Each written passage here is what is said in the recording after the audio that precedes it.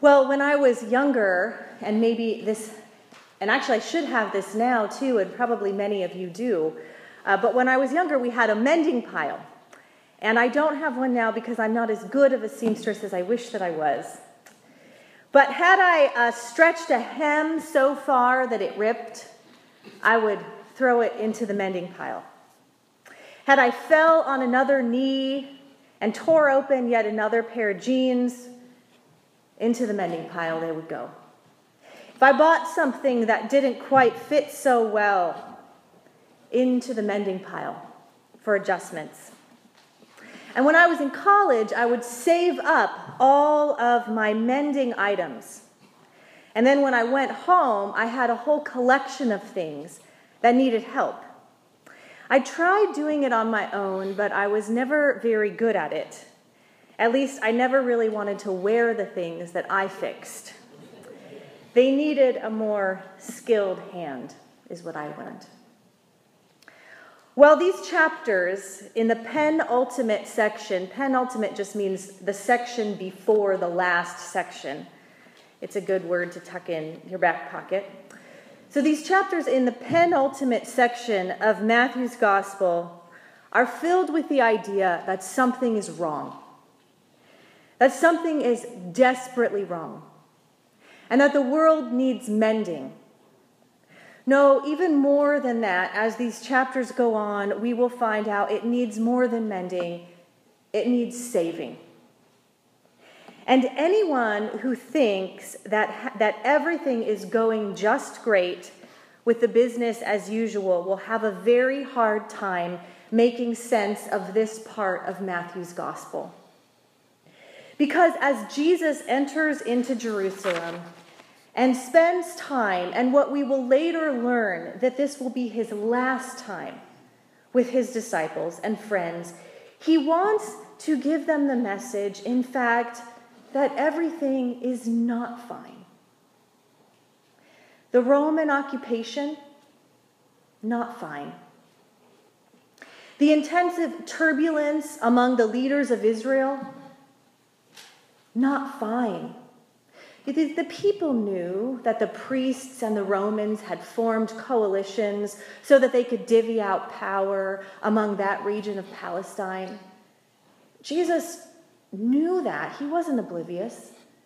Not fine. The movement of the zealots that wanted to take the whole thing into their own hands by armed forces, not fine.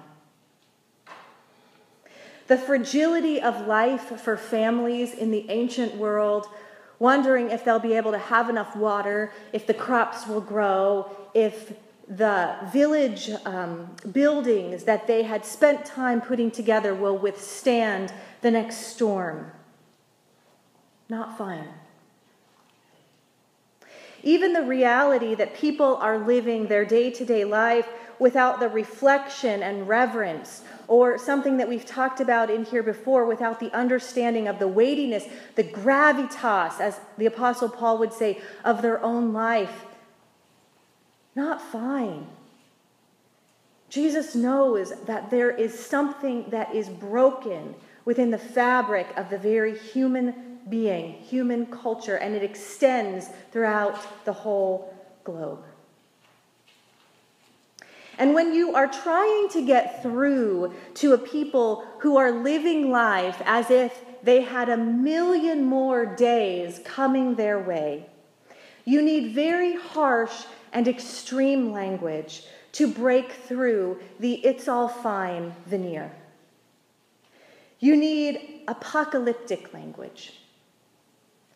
And thanks be to God, we have this kind of language within our scriptures, and Jesus draws on this very kind of language as he speaks to his disciples during this time before the death that he knows is coming arrives. And he uses it to get their attention. And so he uses it with us today to get our attention.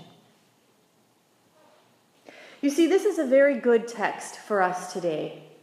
The next lectionary cycle is going to take us into the Gospel of Matthew, but this is our text for today. We start Advent with these words that mean wake up. And we need these words of Jesus to really help us do the work of Advent. Because we need to prepare. And in order to prepare, we need to be aware of what is wrong, of what needs mending. Because this is not life as usual. And it is not because of a political election, and it is not because of any cataclysm of world events. We must remember at this time in particular that every generation, talk to anybody in this room, we have centenarians who are worshiping with us today.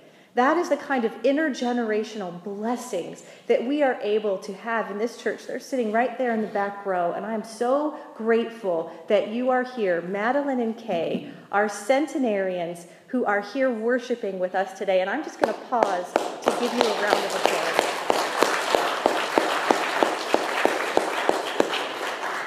Because every generation, you can ask them after the service, has had their share of items to confront and to wrestle with. So this is not life as usual, not because our items of this generation privilege others. No, this is not life as usual because Jesus wants to break through the veneer of the social construct and the social structure to say, are you ready? Are you ready? Are you ready for the day of the great surprise? Are you ready for the day of the great justice?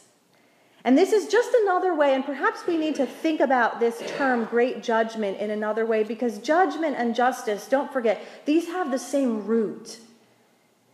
They both mean to make things right again, to mend, to bring about shalom, to set it all the way that it is supposed to be. The great justice, the great judgment. Our mending pile in this century is great. It is too great for the likes of any human being alone. The remaking of Syria, into the mending pile. The face of the Arctic, into the mending pile. The remapping of Africa and Central and South America, into the mending pile. The relationships between the peoples of North America and the tribes of this world, into the mending pile. The darkness within my own heart, into the mending pile. The reluctance of the human being to forgive, into the mending pile. And the tendency that we all have to hide our own faults in addiction and denial, into the mending pile. The great invitation of this text is not to live life as if everything is normal. The invitation of this text is to be able to look around and to be able to notice what needs to go into the mending pile. To not live life with rips and snags and half-pieced out pieces of clothing as if that is what God has designed us to do. But instead, to look at those things and to know that there is a need, a desire for deep repair. And the need is so deep that it cuts to the heart of all that we are and divides us field from field, mill from mill. And as Jesus reminds us in our text today, that the great sin of Noah's time was not living as if everything was wrong, but instead living as everything was just fine. I have a wonderful Advent story for you today, and it's from our missionary, Catherine Smith Dirksen. So Catherine and Dan, as we all know, and for those of you that are joining us here today, Catherine and Dan are our missionaries that we have commissioned to go spend time as peacemakers in South Africa. They're Mennonites, and we support them as this congregation, and we are glad to do it. And Catherine has written a piece about the word, and some of you might have already have heard this, but for those that haven't, I'm going to share it with us today because this is an Advent story. It's a story about living as if everything is not okay and being a sign to the world that things ought to be different. So these are Catherine's words. This year in South Africa, there have been widespread protests calling for free education at government universities, 4 schools in our Cape Town area. The movement grew in intensity and sometimes with violence, forcing the schools and the police to respond. Private security companies were employed to maintain control and to protect the campuses, but this kind of reaction is also inherently violent, and so students were being shot with rubber bullets and sprayed with tear gas and shocked by stun grenades. Through the work of SADRA, that's the organization that she works with, we have been part of a peaceful response. Due to the untiring leadership and guidance, some agreements have been reached to stop the violence and to move forward towards positive resolutions. Additionally, we are part of a broad group of interchurch peacemakers serving as foot soldiers of the peace movement. Volunteers wearing bibs reading "Peace, Justice, Witness" are dispersed to all the campuses to watch and record everything that they see. Who instigates violence, rights abuses, and what needs are on the ground. Reports are fed back to the mediators who are then able to intervene with the situations that are happening. This has been instrumental in reducing the levels of violence. We sometimes call ourselves missionaries for peace. As Mennonites, our faith is strongly shaped by Jesus' call to peacemaking. By being part of these significant actions for peace right now in South Africa, we are witnessing a more godly future, a vision of people moving together in harmony and peace. I am thankful to be living and working here right now, and I am thankful for your support. The world is so full of a need for more peace. And here on the back of this, and I have this email printed out for those of you that would want to take it on your way out, is a picture of Catherine with a little bib that she's wearing over her outfit that says exactly what she described: peace, justice, witness. And you could see in the back of what she is, in the background of this photo, you can see different security officers that are around her, some with the weapons that she described in the email. This is an Advent picture. Proclaiming indeed that not everything is right. This is not the way that God had imagined human life to be. I want to close with 2 special Advent words that you can have during this season to reflect on. The first is the word parousia. And if you've had any background in any different denominations, you might be familiar with that word. It is actually the Greek word for Advent, but when Jesus uses it, he talks about the time that he will be coming back, the coming of the Son of Man. It's another way that he talks about it. We see it here in our text that we read today in verses 37 and 39 when it alludes to the great coming of the Son of Man. And if you read those two verses, you'll notice that it's not the Advent hushed in quiet snow-filled streets singing Silent Night that sometimes we think about when we think of the word Advent. But parousia is a huge part of our understanding of what Advent is. That we wait not just in remembrance of when Jesus did come, but we wait actively for when he will come again.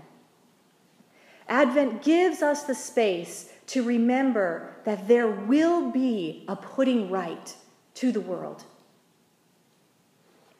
The other special Advent word that I want to share with you today is from verse 42. Stay awake. It's the only imperative word that we have in the text that we just read. Imperative means that it's a command. It means that when Jesus said that to his disciples, he said it with the intention of, you do this. And so when he says, stay awake, it's the one command that he gives them during this text to help them to know that there's something for them to do. What can they do? Stay awake, he says. Perhaps stay awake is another word that helps us to see that everything is not just business as usual. And it will take a watchful eye, it will take a stay awake perspective to make sense of that and to note that. It will take a careful awareness, staying awake to what shalom is, that gives us the perspective to be able to notice where shalom isn't. And we are invited to stay awake, to put our bibs on, so that when we go out into the world, we will be able to say, this is what God's intention is. Peace, justice, shalom. And then into the mending pile. We notice the places that need healing and redemption, and we do our part to stay awake. But ultimately, we know that there are pieces that will need to go back into the mending pile. And the mending pile will grow so big and so great and so immovable that we will not dare be able to carry all of its weight. And into that, our Advent invitation is to wait and to celebrate and to hope for the one who can. And if we are serious about who he is, and if he is serious about who he is, then, brothers and sisters, the good news is that the mending pile is for him. It's not for us. For our job is to tell the world, to bear witness with those great bibs, that there is a seamstress, and that no more shall they go about in tattered clothes and half-ripped open seams, with shredded hems. But instead, they are invited to come to him, the one who takes the mending pile on himself and returns us with a new creation. Let us pray. Gracious and loving God, we are invited during this season of Advent to bring all that we have to you, to bear witness, to stay awake, and also to recognize that the parousia belongs to you. And so let us be the ones who say, he is coming, not all is right. But let us invite others into that space where they have permission to grieve and to lament, and then to recognize that there is one who can heal. Lord, during this season of Advent, heal us and send us to heal others. We ask this in Jesus' name. Amen. Let us stand.